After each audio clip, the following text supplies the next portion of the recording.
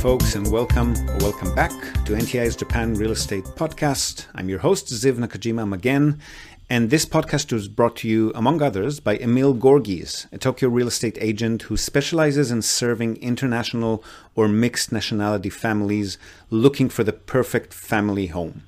So Emil's an Australian. He's been living here in Japan for the past 2 decades, 8 years of which he's been actively buying, selling, and managing real estate properties in the city on behalf of his own family and a great many happy clients. And he also acts as a mortgage broker on behalf of his clients. So his company has a dedicated loan officer in many of the Japanese mega banks. And if you're a regular listener, you probably already know him from our JREP, the Japan Real Estate Experts panel sessions. So you're probably already aware that the man is an absolute fountain of wisdom on all things related to real estate in Japan, and in particular to family homes, the greater Tokyo metropolitan area, and mortgages. And most importantly, he's incredibly generous with his time and advice, which he's more than happy to provide at no cost or commitment to anyone asking. So if you've been thinking about buying your home in Tokyo, but you've been sitting on the fence for a while, or if you just want to have a chat in English with a real expert, drop him a line on emil.gorgis, that's emil.gorges,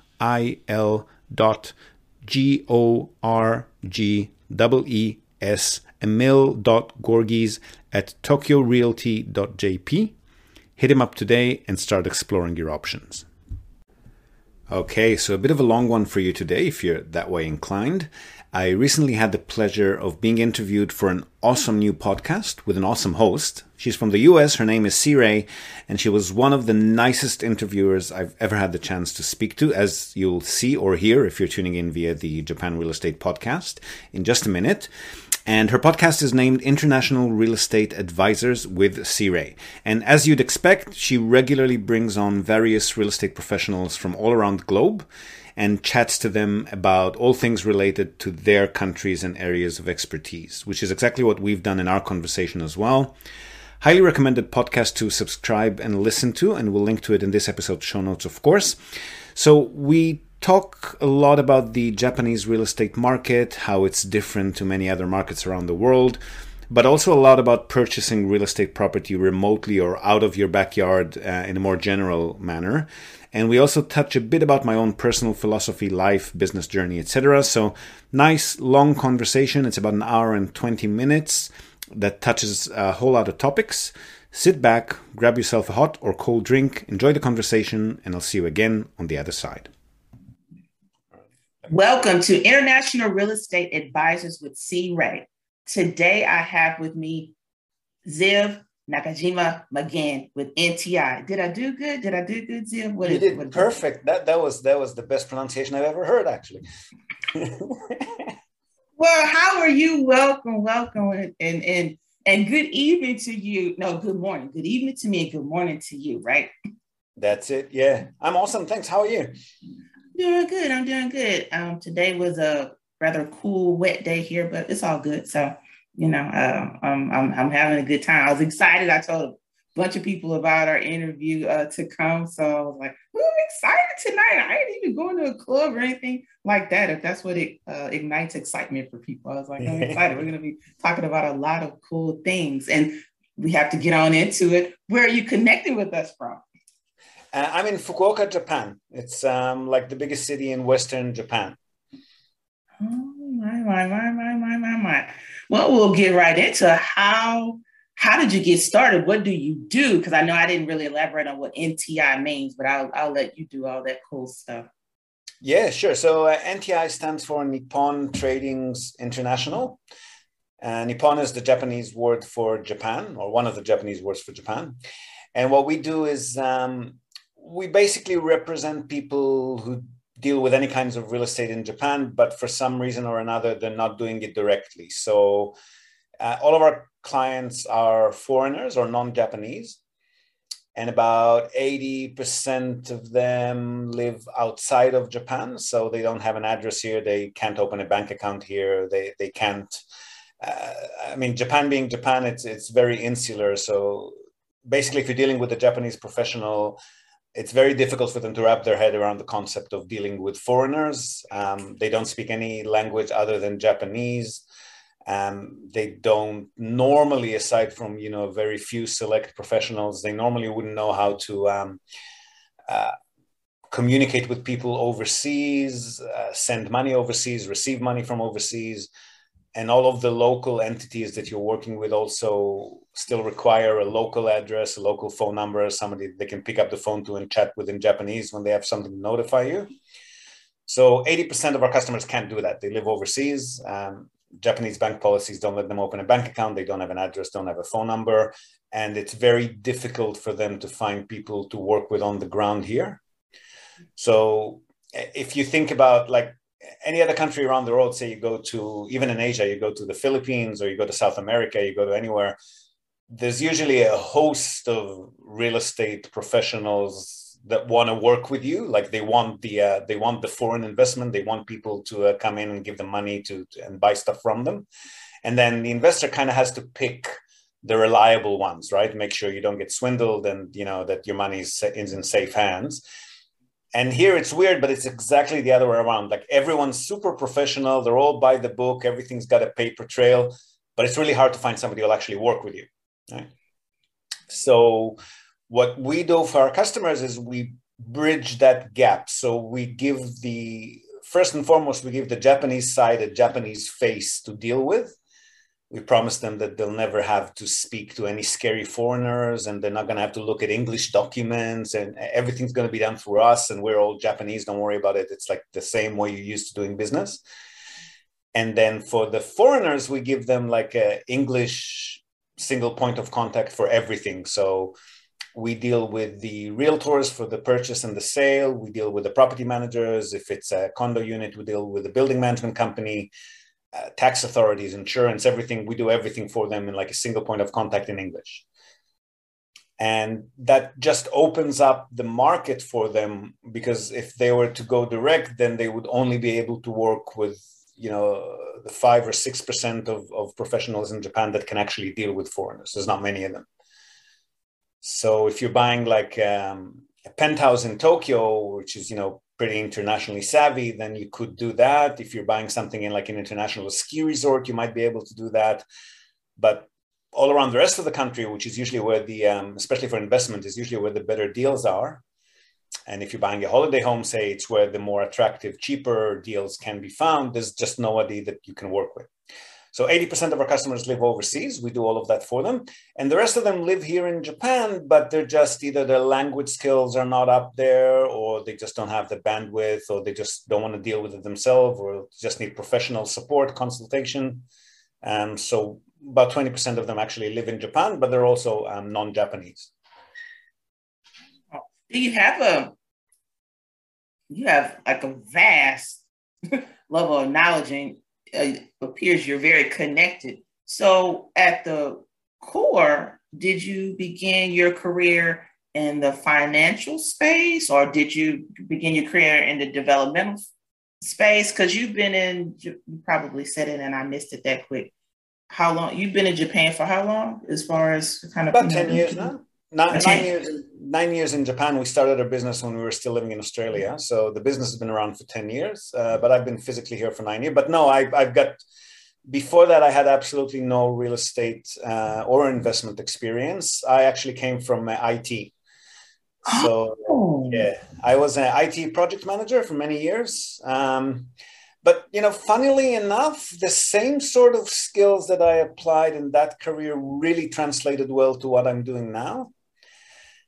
And I guess a lot of it has to do with the fact that you're basically, when you're in charge of a project, say in IT, or, let's call it a construction project or a government transformation, whatever it is that you're doing project management wise, you're dealing with spreadsheets. You want to, there's stakeholders, there's people who have interest in the project succeeding. There's people that you're going to have to overcome challenges with to convince them to get on board with the project. You have a budget to run. You have profitability that people keep a track of.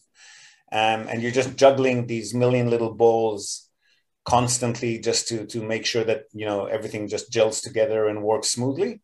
And it's very, very similar when you're dealing with, especially investment real estate, which is, still, I'd say more than half of our business these days.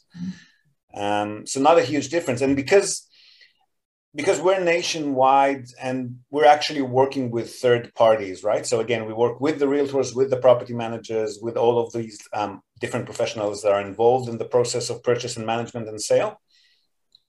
So it's not really, it's done remotely. And, you know, when you invest in, I mean, your podcast is all about investing remotely, basically, right? Investing in other countries or in other out of your backyard kind of thing.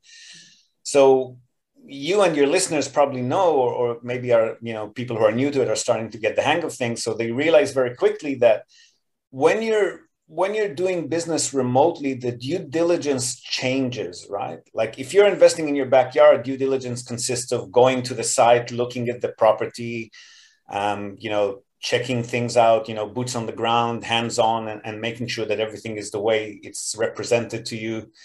When you're doing business remotely, the due diligence becomes picking the team, right? Making sure that the people that you're dealing with are doing their job right, making sure that information is, you know, relayed smoothly on both ends, and that everything, you know, meets the deadlines, and that all the you know, the T's are crossed and the I's are dotted and all of that.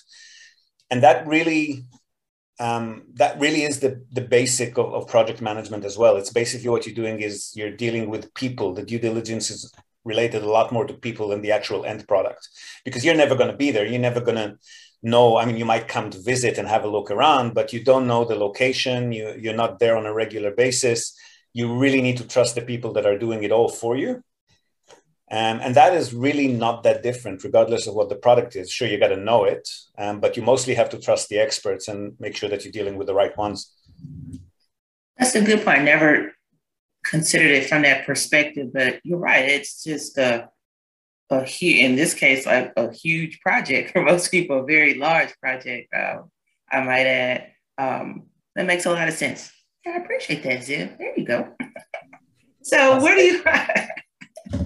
do you find most clients? I know they're coming, about 80% are coming from outside of Japan, but do you find that it's the Europeans that are most interested in Japan? Do you find that us United States of America, us Americans are like so wanting to get over there? Or is there, I don't know, something that you notice as it relates to percentage-wise and population-wise, how they get to you?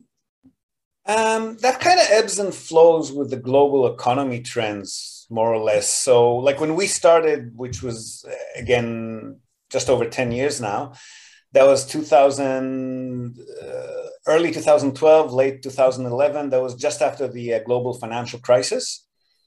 And a lot of economies around the world were hurting at that time, kind of like they're doing now with COVID. So at that time, we didn't get anyone from the US because you had so many really good deals in your backyard, right? Like everybody was buying stuff off foreclosures, and everybody was buying properties, you know, for a cent on the dollar, and they just didn't need to go anywhere, didn't even consider it at that time. So most of our customers then were from Australia, from Singapore, a little bit from Hong Kong. So places that had really expensive and relatively small property markets, or at least small in this, like Australia is huge, but there's only really 3-4 cities that you can really do any deals in Australia, unless you're super creative and going to mining towns and stuff like that. But basically the most of the country is desert, right? So you got Sydney, you got Melbourne. So people in Australia, because property prices were so expensive in those big cities and yields were so low, they're from the get-go very open-minded to investing overseas, because they want to get something better than and more affordable than what they can get back home. And same goes for Singapore, same goes for Hong Kong. They're basically city countries, right? Like city states. The market is super small and very limited. So by nature, they're always looking overseas. So when we started, that was most of the deals. And then as the global economy improved over the years and rebounded from the global financial crisis, there were less and less attractive deals, first in Europe, then in the USA, then in Canada. And then we started getting a lot more customers from those spots as well. These days, it's very diverse. So I'd say about 50% of our clientele still comes from Australia and Singapore. Maybe another 30-40% from the US, and the rest are all over the place. So a little bit in Europe, Malaysia, Thailand, New Zealand, you name it. No clients in Africa yet. Looking forward to get the first one from there. Oh, that'd be interesting. That'd be very interesting. Mm. That'd be something I definitely want to hear about. Like, how does that? Because I've always been kind of curious about some of the things that they have kind of going on over there as far as opportunities, and I have always wondered, well, where do they sometimes look to deploy, capital for those that have those funds and have that surplus available? You know what I mean? Where do they look to deploy capital? I think South Africa is the only, obviously all African countries usually have a huge gap. Like there's a rich and poor thing, and the rich are the rich. They don't, go to people like us. They just go directly to, big rich owners of quality assets, and the deals are done directly usually. But I think the only country in Africa that actually, your average person actually has a capital that they could invest is probably South Africa. Mm-hmm. And they've got really strict limitations on how much capital they can take out of the country for some reason. I think they're only allowed to take out about $10,000 or $20,000 a year or what. Interesting. I didn't know that. But I can, some of the things that I've read and just kind of over the years have kind of, kind of came to realize I could see that. That makes a lot of sense. You know what I mean? Some of the things I've kind of read and just learned through just history-wise, I could see that. That would really suck though. But I guess I don't control anything, so I won't even go there. I won't even go there. So then my next thing is, whenever you're talking about real estate in Japan, there's a difference between how you can look to see or expect projected returns with the residential property as opposed to some type of commercial property. And then y'all have some agricultural real estate opportunities that sometimes present themselves as well. Is that true? Agricultural is a tough one in Japan because there's a monopoly. Japan is all about domestic agriculture. Like we got to grow our own rice, we got to grow our own vegetable. Everything has to come from within the country. And if it comes from anywhere else overseas, it's like lower quality in their eyes. So there's a huge monopoly body that controls, I forgot what they're called, the National Farmers Union, something of that sort. And they've got really strict regulations on who can actually own agricultural land. So usually that's one of the only types of land in Japan that's not going to be open to foreign purchases. But there are projects related to agriculture. So you could, for example, you could invest in an operator that's growing stuff on some land of their own, help them build the facilities, and then share in the profits. But that's super hands-on. We're honestly not involved in that much. Most of our clients prefer to be a lot more passive than that.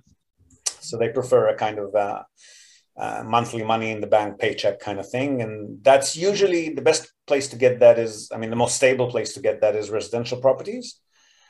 Commercial properties can be good. You can definitely raise the rent on a regular basis on commercial properties, which you can't do on residential properties in Japan. But they're a lot more volatile because, when the economy goes up and down, commercial property, businesses might go bankrupt, they might close, they might scale, downscale or downsize or relocate. That doesn't happen with residential tenants, especially with Japanese. They like things to just never, ever change. So the same person, if they can, would live in the same property till the day they die kind of thing. So the tenants are much more stable with residentials. But the downside is, again, you can't raise the rent. Interesting. So then how do investors expect to see those returns? It sounds like just you need to be open to the fact that it's not an appreciation thing. Like, in the States, we do, forced appreciation, and we got this accelerated appreciation, stuff like this, all these tools and I guess opportunities to influence our investments so that we can maximize the returns that we're looking to obtain. But In Japan, it sounds like pretty much everything for the most part. And when we're talking about that which will be most profitable, residential, is his cash flow. Cash flow is definitely why people come here. It's definitely not speculative. There's no, I mean, look, growth does happen occasionally. Like since 2012 until right about COVID hit, we had a lot of growth here. But that's on the back of like 2.5 decades of deflation after there was a big bubble that burst here in the 1990s. And then over that period of time, from 1990 to 2012, property prices went down by more than half, right? Mm-hmm. And then they started climbing rapidly again until COVID hit, and now they're kind of stagnant again. So it's not an environment. I mean, it's great if and when appreciation happens, but it's not what you'd be banking on when you invest in Japan. That's not the reason people come here usually.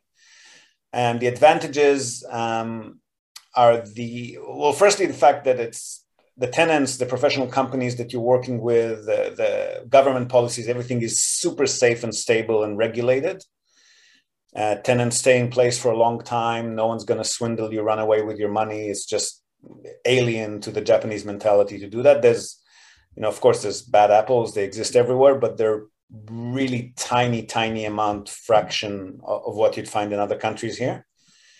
So that stability on the one hand is what draws people here. The other thing is that the cash flow is pretty high, right? So if I look at Australia, for example, I'm not that experienced with the US, but if I look at Australia, for example, the last asset that I liquidated that I was holding in Australia before I moved here was generating 3.5%, if I'm lucky, kind of thing.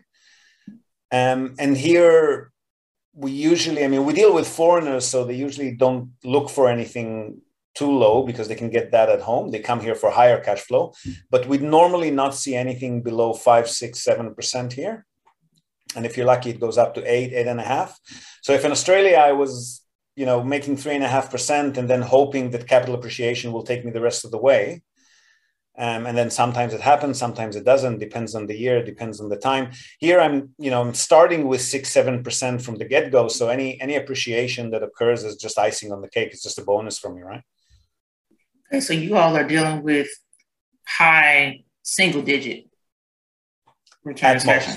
At most. You can tweak that if you're doing short-term stays, Airbnb or monthly rentals. But then it becomes more hands-on, right? So there's property managers that can do that for you, but still, even as a passive investor, there's a lot more decisions to be made. You need to keep track on vacancies, occupancies. It's seasonal. So if you're looking for passive cash flow, money that you can just sort of put away and then get a return every year without thinking about it too much, and I'd say high single digits usually. Are those also properties that you are expected to occupy for a given period throughout the year? Or would those be opportunities you can buy and be a non-occupied, I'm saying it wrong, I'm having a brain fart today, but not live there throughout the time that you are. You mean you occupy them personally? Right, like if an investor buys the property, are they expected to occupy the property for any given amount of time? Or can they purchase the property? Oh, you mean because they're foreigners kind of thing? Right. No. So Japan's the only country in the Asia Pacific region that has virtually no limitations on foreign purchase or ownership. None. Everything's the land is freehold. You're not taxed anymore because you're actually you're taxed a little bit less because residents actually have municipal taxes that you don't. It's a completely open market. There's maybe 1% of the market that's, if it's right next to a military base or it's a culturally protected heritage kind of street in a particular traditional historical city, but that's a fraction of the market. 99% of the market is completely open for investment by foreigners. Promising, very promising. Yeah, but the problem there again is that it's all open on a government policy level. But when you get down to the ground, you actually need to find people that you can work with. You need to find a bank that'll let you open a bank account as a non-resident. That's where it becomes difficult in Japan. let's go right into it. So had a conversation with Daniel, and he was giving me a little insight about the fact that it's not necessarily one of those things where you just walk in there and say, hey, I need to borrow. I'd like to borrow X amount of money. I have X amount of money to put as down payment.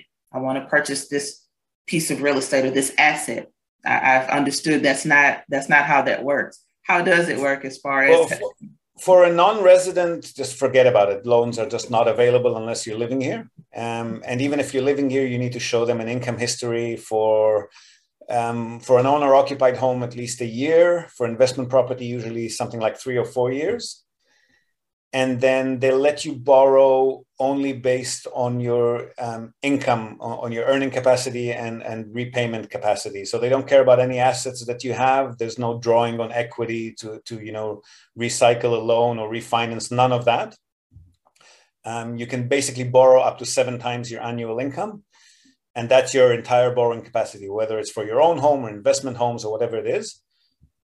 And the only way for you to increase that is by increasing your monthly income or paying down some of that debt. And then, you've got borrowing capacity again. So for someone wanting to get their, let's say, toes wet, you pretty much need to be prepared to pony up all the capital that you're going to need to get started. If you're coming from, let's say, the United States, and you don't have a history of having lived in Japan for any amount of time where you were making a certain amount of income that you could use that as, I guess, a foundation to have a conversation and engage a lender. You don't have that. So you pretty much need to have all that capital up front to get started, right?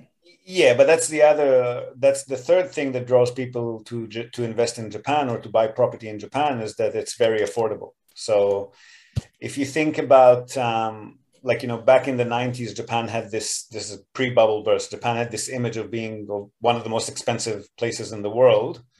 It's kind of reversed now. So central Tokyo, central Osaka, and, some of those fancy schmancy ski resorts up in the mountains are still expensive. But the rest of the country is extremely affordable. So just to give your listeners an idea, you can buy a reasonable investment property, say a studio or 1-bedroom apartment in any city that's not Tokyo or Osaka, for prices starting as low as $20,000, $25,000 US. It is a very low entry point. Okay, yeah. So that's where you can kind of get that balance and that shift where, okay, now we can start making sense out of this. Yeah, so for the price of your down payment, basically, you'd be able to already buy maybe 2 properties, right?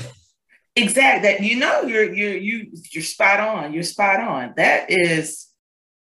And so tell me this. I know I've heard, and I don't know how true or false this is, but I know I've heard in the past that, how you say it, Japanese families aren't necessarily allowed or not encouraged. Let me say encouraged. That's a better word. To just have these big families, like, a football team and stuff like this. Is that still kind of true? Does that also kind of hold well with why you would maybe see more smaller families?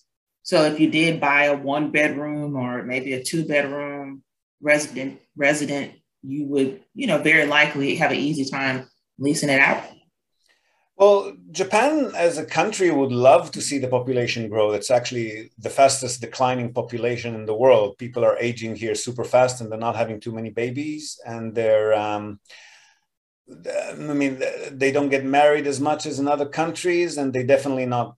Even if they do get married, I think the average number of children per family here is like 1.2 or something. It's super, super low birth rates.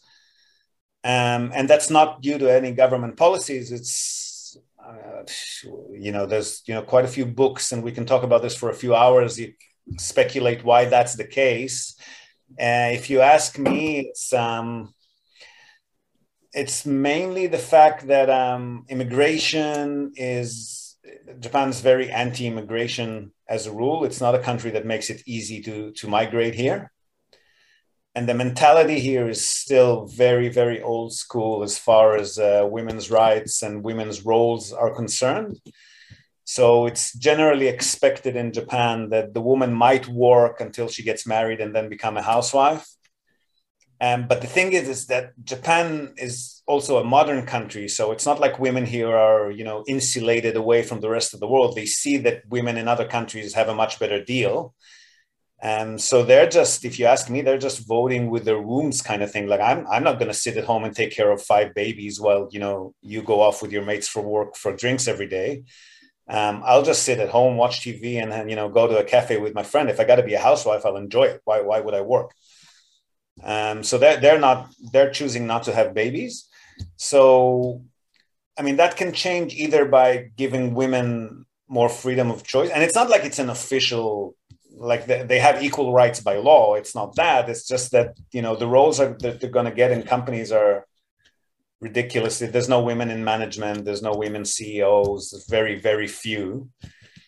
So even if they do work, they make far less money and they're relegated to just ridiculous roles, like, serving tea for the men while they're having a meeting kind of thing, or, scanning and filing, those kind of roles. So then unless the mentality here changes on a very deep level and women see that they've got more options, and the government needs to play a part by giving them, I mean, they're not even giving them childcare options here. Like basically, if your husband's making a salary and you could be home taking care of the kids, then, you don't get subsidies for childcare. Or it's very hard for you to get into, like there's huge lines to get into your local childcare facility center because you've got a source of income in the house. And that's, the government deems it enough for you to survive on your husband's salary. So you're going to be relegated last in line when applying for childcare spaces. So all of that needs to change on both a mentality level and an official policy level for women to even want to think about having babies. And then the other part of that is, if you don't allow more migration, because migrants usually tend to have more babies than the Japanese. So if you allow more immigrants to come into the country and set up shop here and have a life and start a business and start working, that would also potentially increase the birth rate, and it would increase the population if you let immigrants in as well. So as long as those two issues are not seriously tackled, I don't see that changing. And as a result of that, from our perspective as investors, yes. So singles homes, like studio units, 1-bedroom units, maybe couple with maybe one young child kind of level, like 2-bedroom with a dining kitchen kind of thing. And that's usually the asset class of choice. And the other, it's just a lot easier to find tenants for these kinds of properties. If you do happen to have a family-sized property, then a family tenant is good because they're going to stay in a lot longer. So if your typical single would stay in, let's say, an average 4 or 5 years, and your typical family will probably be staying in place an average of 8-9 years. And it goes beyond that. I mean, we've got singles in units that have lived there for 15-20 years and families as well, but the average is about that. So families will stay in place for a longer period of time, but it's a lot easier to find a single or maybe couple tenant at most. And also, I don't know, they're kind of socially awkward, the Japanese. So there's not, when they meet in groups of males and females, unless it's like an official matchmaking or like kind of blind date thing. And then there's a group of guys and group of girls, and they, awkwardly get together and chuckle and stuff like that. But generally speaking, they're very socially awkward. So they don't form super strong relationships. They don't invite people over to their places usually. They usually meet outside in restaurants or cafes and stuff like that. So your typical Japanese property, I mean, even when we say studio 1-bedroom in another country, it's very different to what you're talking about here. Here, they're usually somewhere between 15 to 25 square meters, right? It's like, I don't know what that is in feet, but it's a pretty small kind of personal space. So it doesn't really give you much space to invite people over as well. Sounds like a hotel probably for us, if I had to guess. Yeah, hotel room-ish kind of thing. Yeah. That's what I've always a small hotel room at that, not a suite. Oh, right. I would say no suite involved here. It's going to be a small hotel room. But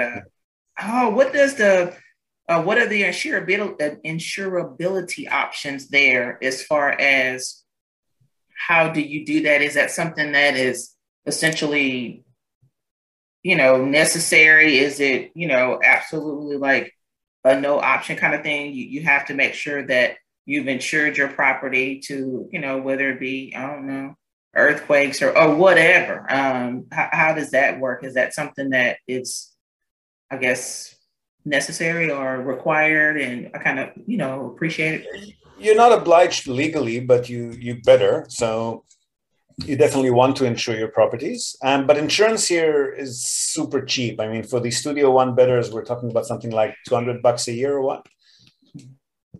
Sorry, no, $200 for 5 years. So we're talking about like something like $50 a year. Yeah. $50 a year? Yeah. And that covers you up to 100% for most types of damages, up to 50% in case of an earthquake. That's amazing, because that's something I know a lot of people, whenever you're buying in the States, for instance, it's definitely a point of discussion, because as say in Houston, for instance, we, obviously get, hurricanes, natural disaster, whatever. We all are, here and kind of, just kind of in a vulnerable place, so to speak. And every year, that's something, if you own property here, whether it be residential, commercial, you're probably very interested to hear what does that look like for the coming year. And like this year, for instance, flood insurance for residential properties is going to be all over the place to some extent, because it has the ability, they said for some, it's going to go up 4 times whatever you've been paying. And for others, it might stay where it is, but they've changed the guidelines and it's crazy, the insurance that we have to pay on our properties. And we're just talking about, residential properties in many cases. So when you look at it on the commercial side, it can get pretty crazy, especially if your property is one that was affected by some type of hurricane or something like that earlier on, and it has it in the history. That usually affects how you will be graded or rated for a particular rate in the future. So, I mean, $50, I mean, people can eat that. That's amazing. Yeah, but I mean, mind you, that's for a property that's for a condo unit where the structural maintenance is actually covered by the reserve funds that you pay to the owner union, like the HOA. You pay a certain amount and they keep that in the reserve fund, and that supposedly take care of all structural maintenance and renovations and repairs. So it's a little bit different if you own the entire structure, because the insurance you're paying for a condo unit is basically insurance for the interior only, right? The exterior is taken care of. So when you're buying a property where you own the entire structure, that can be a couple of $100, depending on the size of the property, a couple of $100 a year or a month if it's a multifamily, for example. So if you want to, I'll just open one of the last deals that we did on behalf of a client. I'll tell you how much it costs. Give me a second. So for a building, for example, if you're owning a multifamily property, I shouldn't call it multifamily because they're all singles units, but a multi-unit block of 6 units, say, single bedders. In that case, your insurance is about $100 a month, right? Or somewhere between $70 to $100 a month, depending on the size of the property. But still, you got 6 times your income because you got 6 of these units as opposed to a single condo unit, right? I was gonna say that's still, I think that's still pretty good though at the end of the day, because you got 6 of those. It's not like you're talking about one, because I mean, here we could have one home, and let's say the home is 2,000 square feet and the owner owns the whole thing. They might pay, especially if you're closer to the coast here in the Houston area. So you might be somewhere out here where I am, and I'm in a suburb of Houston. It's called Pearland. And an owner might pay, let's just say about $1,500 for Texas wind and hail. And that's only one piece of the total pie as far as insurance is concerned. So that's still pretty good, you know what I mean? Because there's still more money that an owner such as in this area will still have to look to possibly depart with X amount of capital for their property. So that's still pretty good. What you just said regarding an asset of that type. Well, yeah, bear in mind, though, that the price of the property is probably a lot higher there. True. So if we're talking about this, for example, that building that I've just mentioned, that entire 6-unit block cost less than $500,000, right? So we're talking about 400,000 US for the entire building. So there's less for the insurance company that actually compensate you if and when something happens. And also, you also want to get landlord insurance, which you get per door. And that's in case, in Japan, again, because of the aging population, a lot of the time you got elderly tenants and they can occasionally die in the property. It does happen. So that covers you as well for renovation of the property if and when a tenant passes in it. And also for up to about a year of missing or reduced rents as a result of that. Oh, so you're compensated for, that person having passed on, and you need time to essentially kind of prepare the property for the next tenant. And so there is compensation that is provided to the owner for that time that you need to essentially just kind of push the reset on the property. It's not really that much for the time. I mean, the time, if a tenant passes in the property or a tenant just moves out, there might be a bit more work involved, but not beyond another month of vacancy or so. The reason that they compensate you for missing or reduced rents is because in Japan, there's a bit of a stigma around properties where somebody's passed away. If they died in the property, if they were hospitalized and died out of the property, then the insurance doesn't cover you, and it's also not an issue to get a new tenant. But if they died in the property, you need to disclose that to the next tenant in line. And there is a bit of a stigma around that. So you're either going to have it stand empty for a while, or you might get a, kind of a don't care, don't mind kind of tenant who just wants to pay as little as possible, have them over for a year. And then when they move on, then the next tenant is going to be back to normal again. So the insurance covers you for that period of time, for a year of reduced or missing rents as a result of the stigma kind of thing. We interrupt this broadcast. I always wanted to say this. We interrupt this broadcast to tell you about Tokyo Family Stays. They're a short-term rentals company in Tokyo, and they offer a home away from home experience, which is just perfect for remote working, quarantining, or if you just need somewhere quiet to hide away from the world. So they offer a variety of options for families, for corporate relocations, or simply if you're transitioning between homes in Tokyo. Now, the properties are super comfortable, tastefully furnished, fully equipped with all amenities, and they accommodate up to 10 people. So really the only thing you'll need to bring with you is your toothbrush and maybe a change of clothes.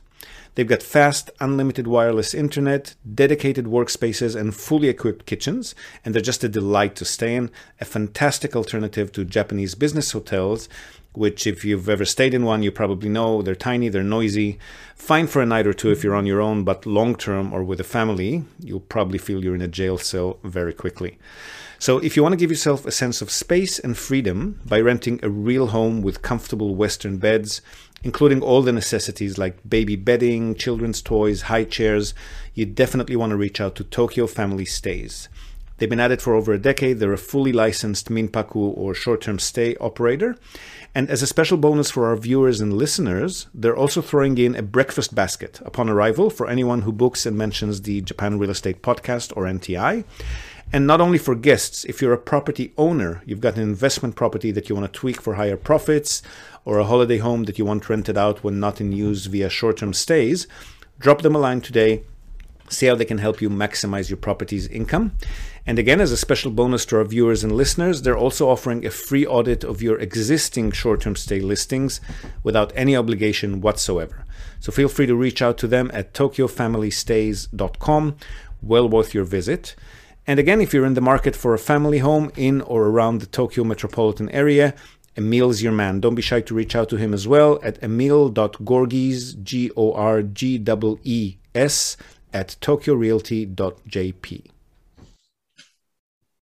Tristan, never heard of anything like that. Yeah, I think that I'm not gonna say the stigma, but yeah, that concern, that probably is something that's throughout the whole world. Because I know here, whenever you have properties where, sometimes crimes, took place and someone died, but not by way of natural causes or an illness or something like that. It was murder or whatever. those properties are usually pretty, concerning to many people, but you'll have others that are not, I don't know, they're not as bothered by it. And they're willing to just, hey, come on in there and just get going with, maybe sprucing it up, painting some walls, just getting everything clean and just essentially presenting a new product out there on the market, and they'll put it out there.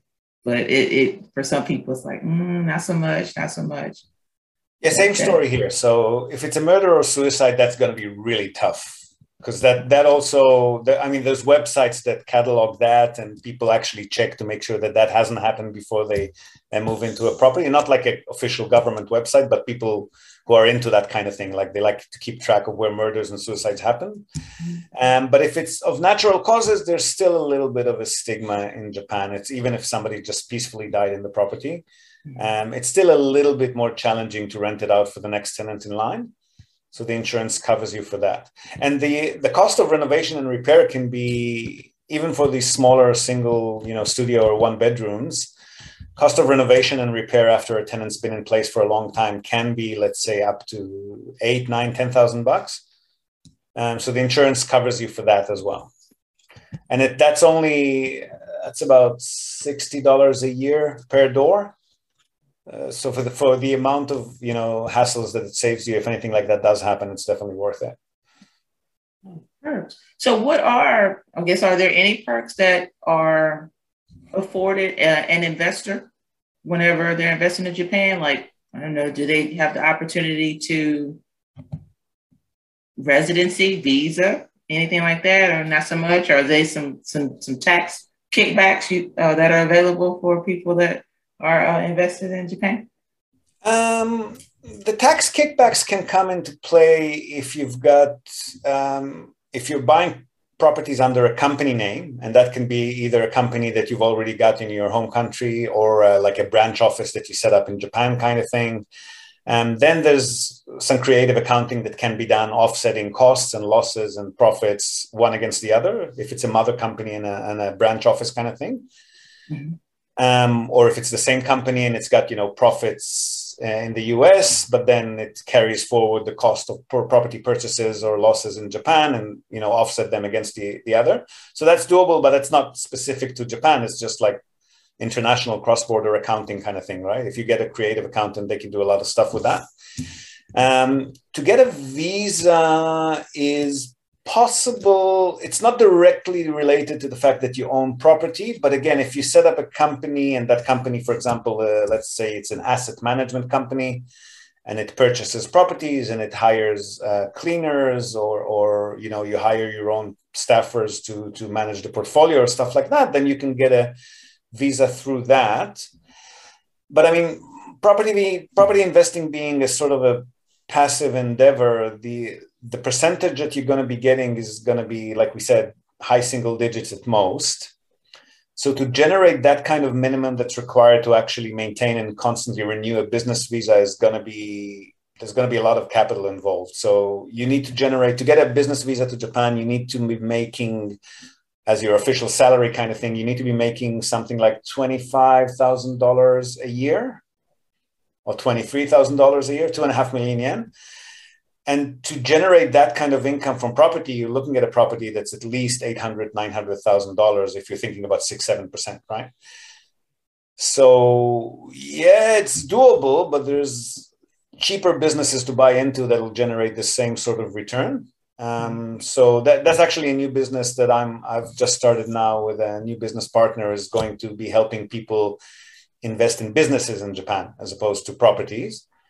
And then the visa option becomes much more viable. And also, if you've got dependents, it's the same amount of money again. So $25,000 a year for you. But then if you've got a spouse or a child or a few children, you need to double or triple that amount to get them as dependents on your visa too. Okay, for them to be able to come with you, essentially, it's not like they just go off of whatever your information provides, but okay, makes sense. Unless if it's a spouse and they've got a job in Japan or they're making income or salary off the company as well, then that's okay. But otherwise, you as the sole provider kind of thing, if you want them to be granted a visa that's dependent on your business visa, then you need to double, triple that amount, etc. So again, all of that is a lot easier to achieve if you're actually running an actual hands-on active business, rather than investing that in passive property rental income. Okay, it's all coming together. So the key players are, like I was talking to someone some time ago. We were talking about how it's so interesting to know who are like the key players necessary for each given place, throughout the world in which you invest. And so are the key players, many of them, your attorneys, of course. Attorneys seem like, I don't care where you go, it's always good to have an attorney, a real estate attorney, specific to your needs. And then there's a notary. Someone tell us who are the key players? Obviously, someone like yourself, because you're going to be able to make it happen, because you're going to be able to make sure that they have these necessary folks and they're getting to the right folks so that they can get the right information. But who are the key players? So I'd say the most important kind of team member that you want to have on your team is a property manager, because they're really the ones who are going to be making or breaking your investments. If you got a crappy property manager, your property is just going to be standing vacant. And that's most important. With realtors here, it's kind of a funny market. Like I know in Australia or in the States, you basically shop around for a really good agent. And then you said, okay, well, this is what I want to buy. Go find me that kind of property. And they get on it and they negotiate for you. Doesn't work like that here. So there's a huge number of real estate agents, especially in the bigger cities. And a lot of them are national offices. They got an office in each city, but you're going to be working with a totally different person in each of these offices. And the market is very much an open market. So all of the property agents have basically access to the same sort of database, the same kind of listings that are available out there. So, I mean, because we've been doing it for a while, we do have, a few favorite agents that we work with. But even us, when we're searching for a property, we're going to find a property listed online. And then we're going to usually just try to communicate directly with the agent selling the property, whoever that agent might be. Once we've done a few deals with them, then they'll start sending us, listings maybe before they publish them online. So it does make it easier for us to sometimes get in the door quicker before a lot of people start making offers and stuff. But basically, you don't need to have a specific realtor that you're working with. You just go on whatever the open market has to offer at any given point in time.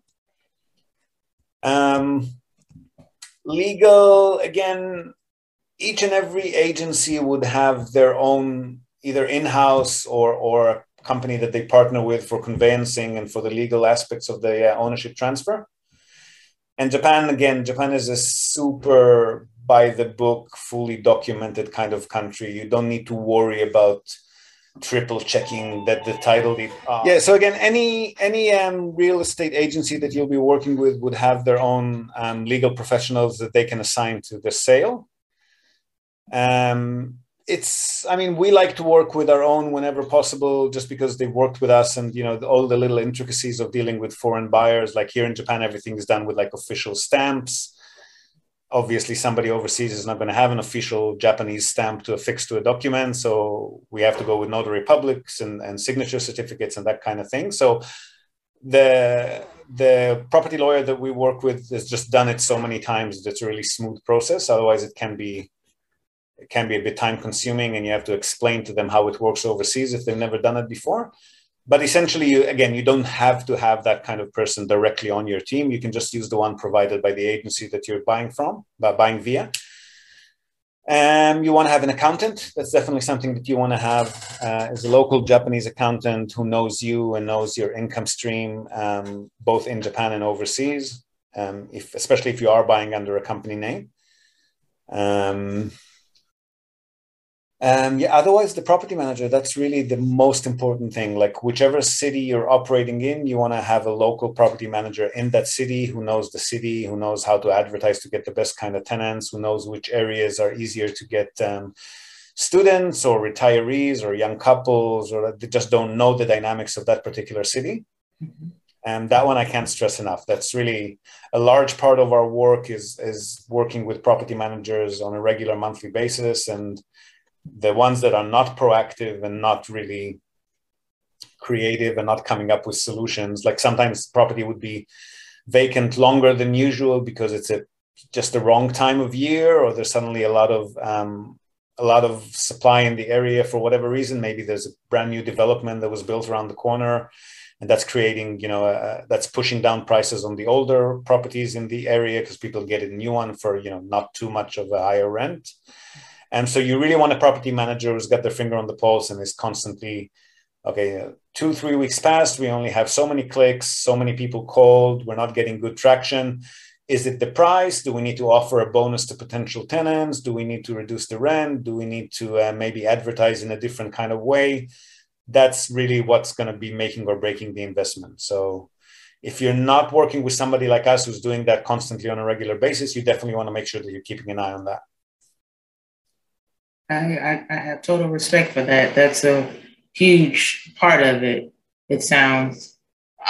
So I got a question, I'm curious because I've just been, thinking about this as what's going on in the world right now.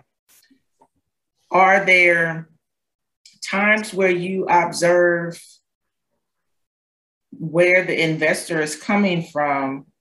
Certain opportunities will kind of be, I guess, presented to them more so than maybe if they were coming from another place. So, you know where I'm going with this. I'm just curious to know, like, if right now an investor is coming from, I guess the Ukraine, the Russia area, are there times even prior to this where investors are, kind of, I guess, presented with opportunities maybe in a lesser form than if they're coming from, I guess, more prosperous or more or less politically influenced areas? Are there times like that? Like, I kind of wonder about that whenever we're talking about developing countries, you know what I mean? Where maybe third world countries, where the countries are still kind of on the rise, but maybe you have a select group of people that are able to kind of have that surplus to invest in certain things. Is that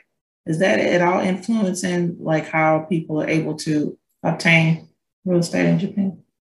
So we've been from the get-go, because I'm kind of like, geeky by nature. I'm not much of a salesman, right? Like, I don't really do cold calls or advertising or cold emails or stuff like that. So we've been from the get-go, we've been just strictly inbound marketing.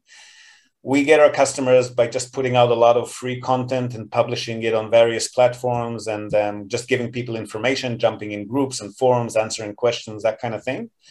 So it's not that I'm putting out any offerings that are different, but I do notice where people are coming from and what they're looking for just by virtue of what they ask me.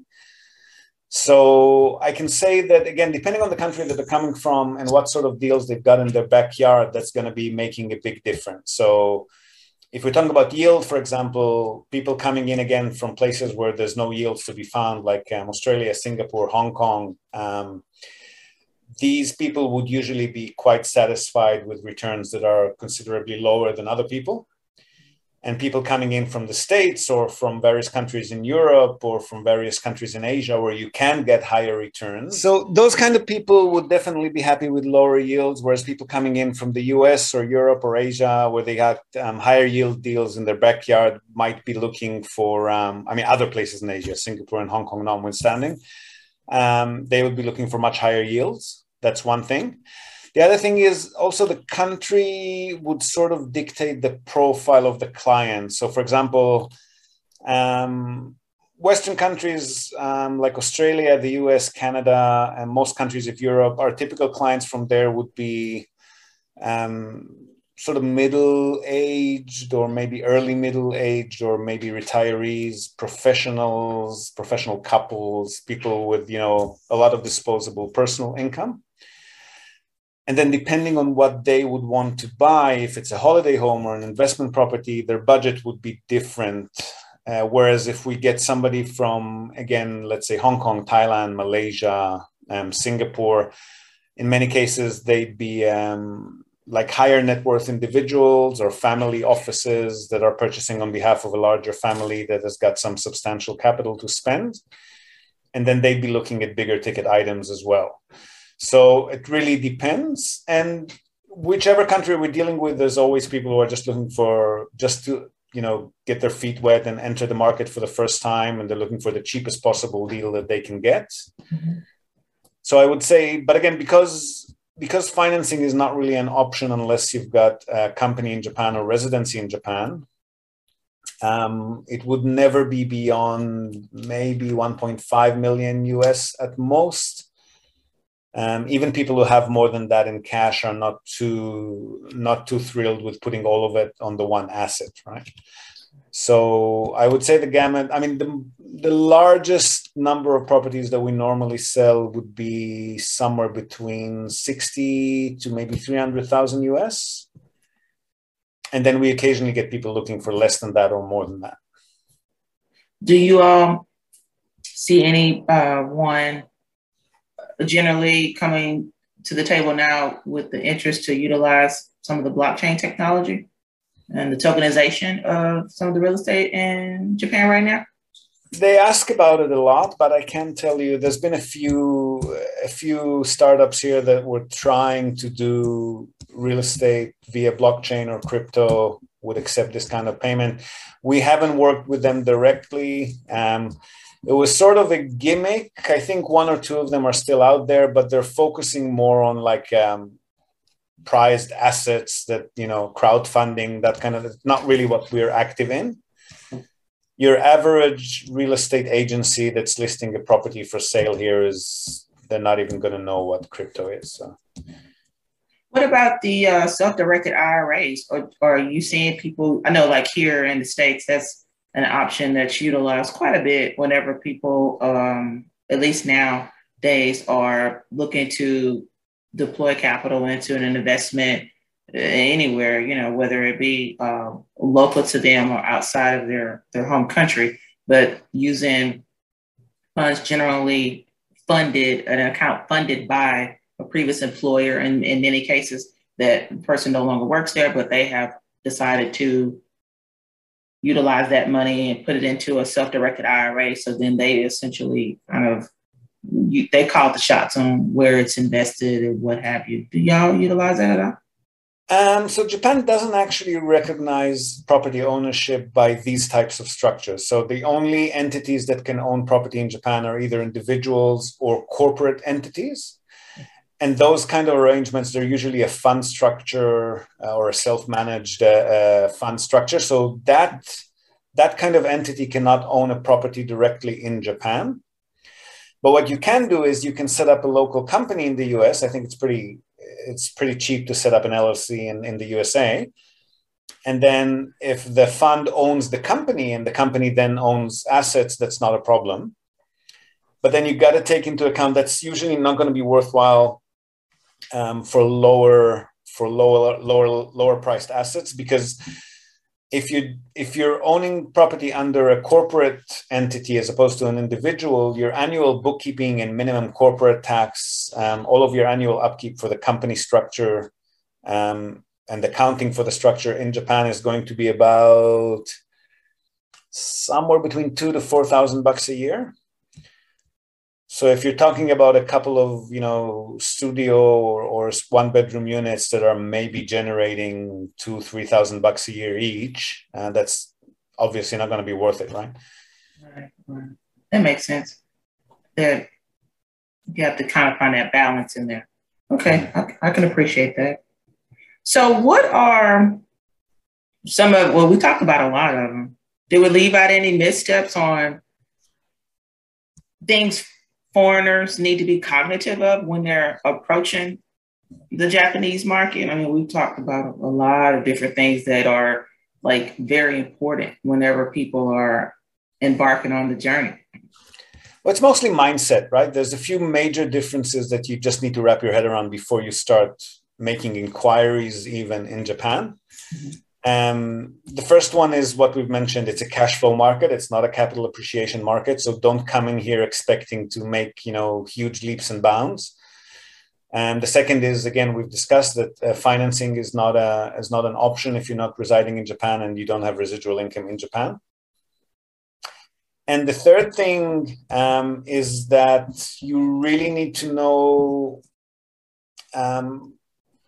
people and professional companies in Japan are also run by people. So the people that you're going to be working with on a regular basis in Japan, they put relationships above all else. So they don't need your money. They got a huge domestic market at their disposal. They've got a lot of customers that want to do business with them on a regular basis. So again, if in another country, oh, foreign investor, come over here, let's do some business. It's not going to be the case here. So if you come in all guns blazing and I got a lot of money to invest, you go find me the best deal. And what's up with that? Why is that? They're just not going to work with you. They're not going to return your emails. They're not going to return your phone calls. You're just an annoying, tire-kicking foreigner to them. And from the get-go, working with you is a lot more of a hassle and a headache than it is than working with a Japanese customer who's, knows how things are done here. So you really need to take things at their pace and observe your manners. There's a proper way to conduct a meeting and present a paper business card with both hands and politely speak on the phone, and you don't say negative things very strongly. The whole relationship, conversational communication mentality is very different in most of Asia and even more so in Japan. So you really need to get to know the little nuances of how you should be communicating with these companies on a regular basis. Like, for example, let's say you do manage to strike a relationship with a particular realtor and, you tell them what you're looking for and they start sending you listings, the way to do it is not to just ignore the listings that are not appropriate for you and just get back to them when there is, because after 2 or 3 emails, they're going to stop sending you emails, right? So what you want to do is when you receive the list for them, you call them on the phone and you politely say, thank you very much for sending me that list. Those were very interesting. Like we spoke a little bit about that offline, like the compliment sandwich, right?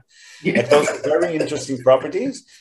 I really appreciated the fact that you've sent me these properties and thank you. Like there's a whole preambling, like a prologue to every conversation in Japan that you have. Thank you very much for your time and your effort. And I'm sure it must be difficult. Those are not exactly what I'm looking for. And this one is interesting, but the yield is too low. This one is interesting, but the location is a little bit too far from the station for my taste, and blah, blah, blah, blah, blah. Make it a really polite conversation that ends with you pointing at what you actually want to see from them next time. And then the relationship will survive and flourish and you'll eventually get what you're looking for. But if you either don't reply, or for example, you know how I know it's like that in most Western countries, I'm sure it's the same in the USA, like we get a bunch of potential properties, they all might be interesting. We submit offers on 5 or 6 or 7 of them, or we ask for more information on 5, 6, 7 of them. And then once we get the information, we look at it and we decide we're going to go with this one and we just put the other ones aside, right? Mm-hmm. You do that in Japan, those 5 or 6 agents that you haven't purchased from will never work with you again. It's basically expected that once you initiate the communication, there's got to be a really good reason why you're not proceeding. Mm-hmm. And you have to relay that reason when you're refusing to buy the property, because the agent went out of their way and spent the time and effort to collect all of that information, whether it's from the seller or the building management company. You wanted to see the renovation history for the building. You wanted to see the tenant profile. Mm-hmm. You wanted to discuss potential negotiation on the price. If you then just decide on a different property because you like that one more than the other one, and you submitted offers on 5 or 6 of them, but only actually went ahead with one, it's just not done here, right? So when you submit an offer, you need to clearly write on the offer that this offer is pending due diligence and we will still want to review the renovation history. And then if you don't go ahead with the purchase, again, you pick up the phone, you call the agent, you say, thank you very much for accepting my offer. However, reviewing the building's renovation history, we're a little bit concerned about this and this and that. So unfortunately, we're sorry, but we're not going to be going ahead with this deal. And then that's acceptable social conduct, and that agent will work with you again in the future. But if you just, again, the come in all guns blazing and assume that people want your money and will want to do business with you and will do their best to satisfy you until you agree to give them your money, just not going to work here. Interesting, because it's kind of somewhat flipped. Because like here, you see properties, let's say multifamily, because that's something I spend a considerable amount of time in. you see properties, they send you, you're generally on a email blast. That's essentially what a lot of us are on, some form of email blast the broker has sent regarding some properties, because they come daily, by the pound. And you'll sign the confidentiality agreement, and which is, all electronic, sign that, get the information. And so you begin looking at it, and most of the time, well, it's definitely, like you said, it's definitely expected, or I guess appreciated, if you give some feedback as to, the properties that you downloaded the information, give some feedback as to, I guess, why you, like you said, choose not to move forward. But what I what I kind of cringe or just kind of see like, man, that sucks, is when you do submit an offer, let's say an LOI, you submit an LOI, you're not guaranteed to even get a response back as to whether or not you were in the final few or the final round of people that might get awarded this opportunity. You have to, in some cases, go and follow up with that broker and ask, well, did I make it to the final round? What happened? So it's kind of interesting, because they seem, the brokers and the agents, I should say, seem more willing and apt to just kind of taking a position that a lot of buyers and over here take, meaning you kind of want that feedback from that broker. But here, yeah, it's kind of a hit or miss. Sometimes you'll, run across some that are really good about it and others not so much so. And it's really difficult when you are relatively new to the space, meaning you don't have a long resume of just properties and assets that you own. It's even worse in many cases, because they see, well, you're new. So then there's an idea of, can you close the deal? Can you, get it done? And it's a challenge. It's a lot of competition, but y'all seem like y'all have the agents there kind of like, it's a pleasure for you to meet them kind of thing, which that's always, it's cute. So communication is just really key here. Proper manners about everything that you do in Japan is really what this whole culture is based on. And that same goes for real estate. Is actually an old school industry here in Japan. It's a lot more traditional in a lot of aspects than other more advanced industries. So it's really, they really expect that here. And I guess the last thing maybe that, and that doesn't really apply to Japan specifically, but for anyone investing overseas, is the whole exchange rate thing, right? Mm-hmm. So when you're dealing in a different currency, you really want to make sure not that you're necessarily making the purchase at the right time, but that you're remitting funds across at the right time, right? So if you've got US dollars, and let's say that you've decided that you want to invest in Japan, it's a very good idea to monitor the exchange rates on a regular basis. And when the rates peak in your favor, even if you don't have a particular property that you're going to be settling on the next month or in the next 2 months, when the rates peak in your favor, that might not happen again for another year. So you transfer your money across at that time, assuming that you've got somebody who can, hang on to it for you there, or an account or what. And then when the opportunity comes along, you've already got yens or Singapore or wherever it is you're buying in that account ready to make the purchase. Because if you wait for the last minute just before settlement, rates might suddenly plummet and you're suddenly paying 20% more for the property because the dollar took a hit, right? Or whatever. And the same goes for remitting your income back home. So if you're accruing your rental income in another country, rather than, well, obviously don't invest with money that you'll need back in a hurry. That's always like that's 101 for investment. But even if you're relying on that money for some annual payments, you definitely don't want to be relying on it for paying a monthly mortgage back home, or for paying for your shopping or for your rent back home. Rather than, an international remittances usually cost at least $50-$60, right? So you want to let that money accrue, and again, continuously monitor the exchange rates. And regardless of whether the money's been sitting there for 6 months or 12 months or 24 months, when the rates peak in your favor again, let's say the Japanese yen suddenly, bounced up against the dollar, or the dollar took a hit, that's the time to withdraw your income and transfer it back home. You're making an extra 10-20% on the transfer just there, right? So don't look for a monthly withdrawal. Look for when it's actually profitable to withdraw.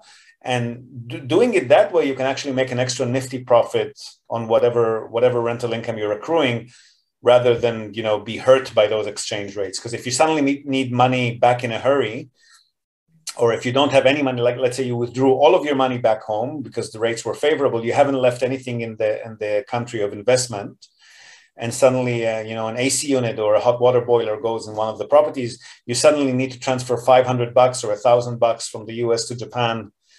At, you know, first off, you'll be paying those $40-$50 on the international transfer just for that small amount.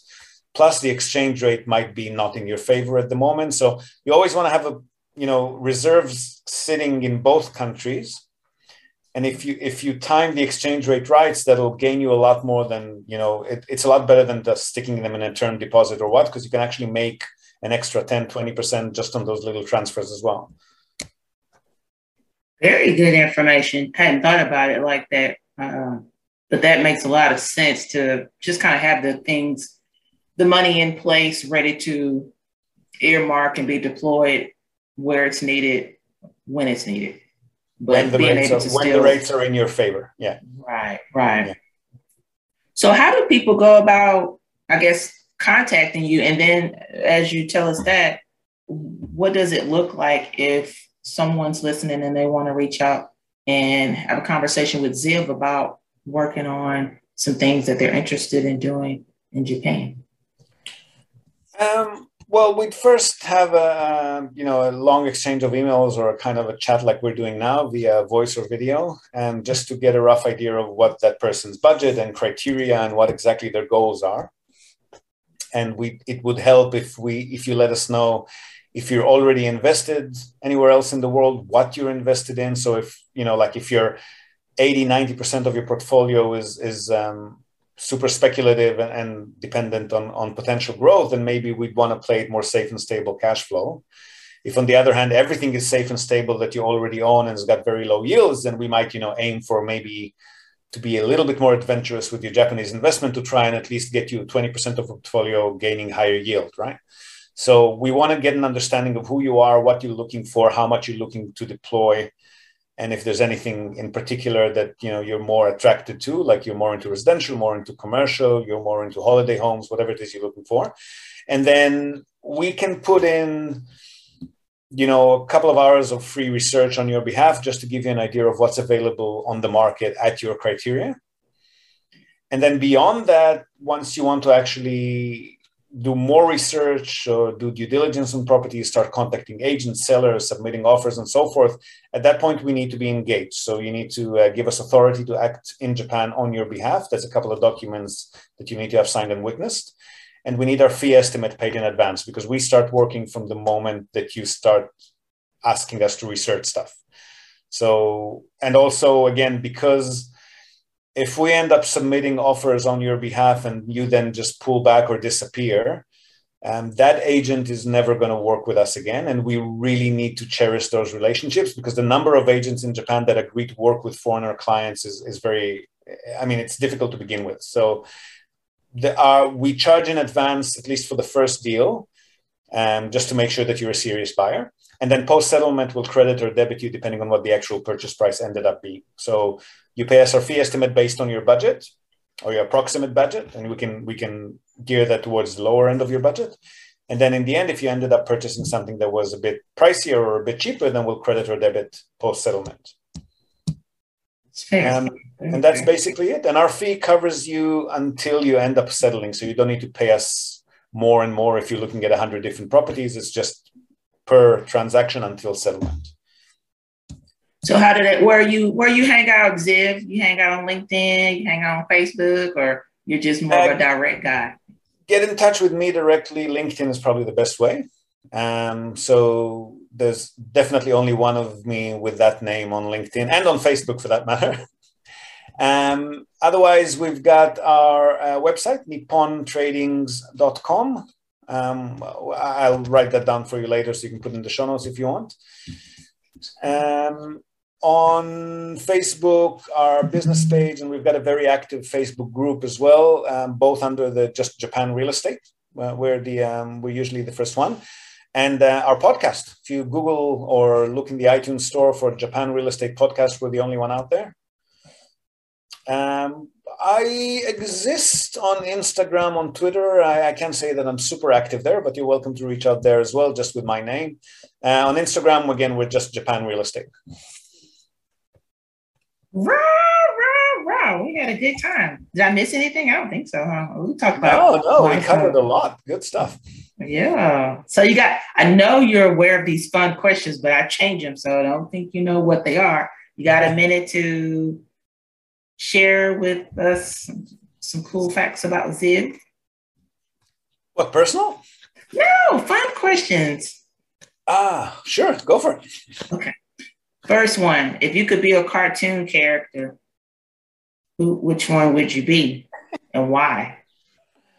Oh my God. I'd probably put myself down there with Wile E. Coyote, I think. I've got all of these fancy ideas. They don't always work out, but I like trying them out. Wow, I haven't heard that. I haven't watched that ever. But I remember it was funny. Yeah, they were funny. Okay. Next one, if you could be a singer, who would it be and why? A singer? Yeah.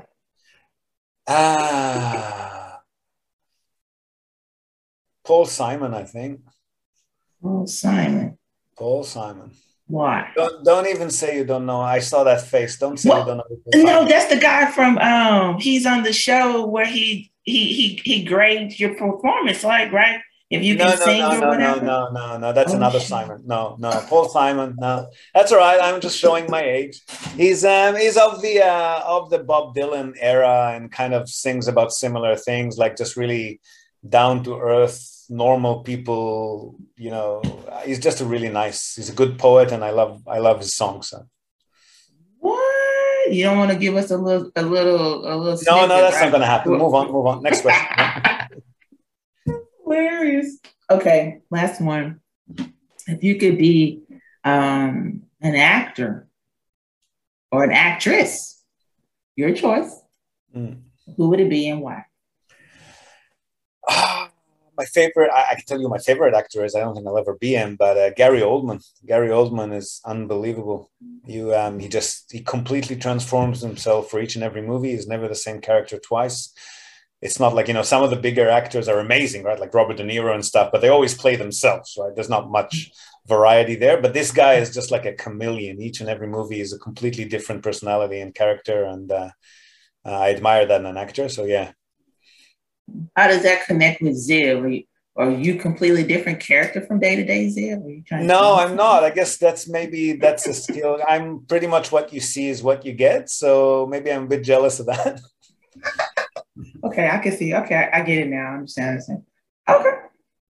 Awesome. Well, it has been a pleasure. Thank you so much for taking time out of your busy day to hang out and share this wealth of knowledge. Thank you. It's awesome talking to you too. Appreciate it. Thank you. All right, that was a lot of fun, wasn't it? Siree is an awesome host, real pleasure to chill and chat with, and as you could probably tell, I was having lots of fun with this one. Hope you did as well. Don't forget to follow her podcast if you're interested in global real estate property markets and want to learn more about how they work in different countries. She's got some really interesting conversations with really interesting people featured on the podcast. Hope you find some value in it, and don't forget to rate her and give her a review. Let's help her reach as many people as she can. Now, before we go, we're also, as always, going to tell you and also link to our other sponsor's website. That's Hiroshi Shimizu, immigration lawyer and administrative scrivener. If you're thinking about moving here on a more permanent basis, or you're already in Japan on some sort of a temporary visa and you want to switch to a longer term or permanent one, or if you're considering setting up a local company or a branch office of a foreign company and you've got any sort of business or visa related inquiries, or even if you just want to find out what your options are on any of these topics, feel free to contact Hiroshi Shimizu. You can find him at japanimmigrationexperts.com, and he can help you set up a company, apply for any kind of visa, or just provide you with the best advice and extremely affordable consultation related to these topics. And he's already done that for many of our listeners. So feel free to reach out to him. Again, that's japanimmigrationexperts.com, and you'll be well on your way. And that's it from us for today, folks. Hope you've enjoyed this episode of the Japan Real Estate Podcast. Do share it with your networks, and please let us know what you think. So leave us a short rating or review on the iTunes Store, on Spotify, or just drop us a line in the comment section or wherever you might have found this episode. We love hearing from you. Hope to have you with us again.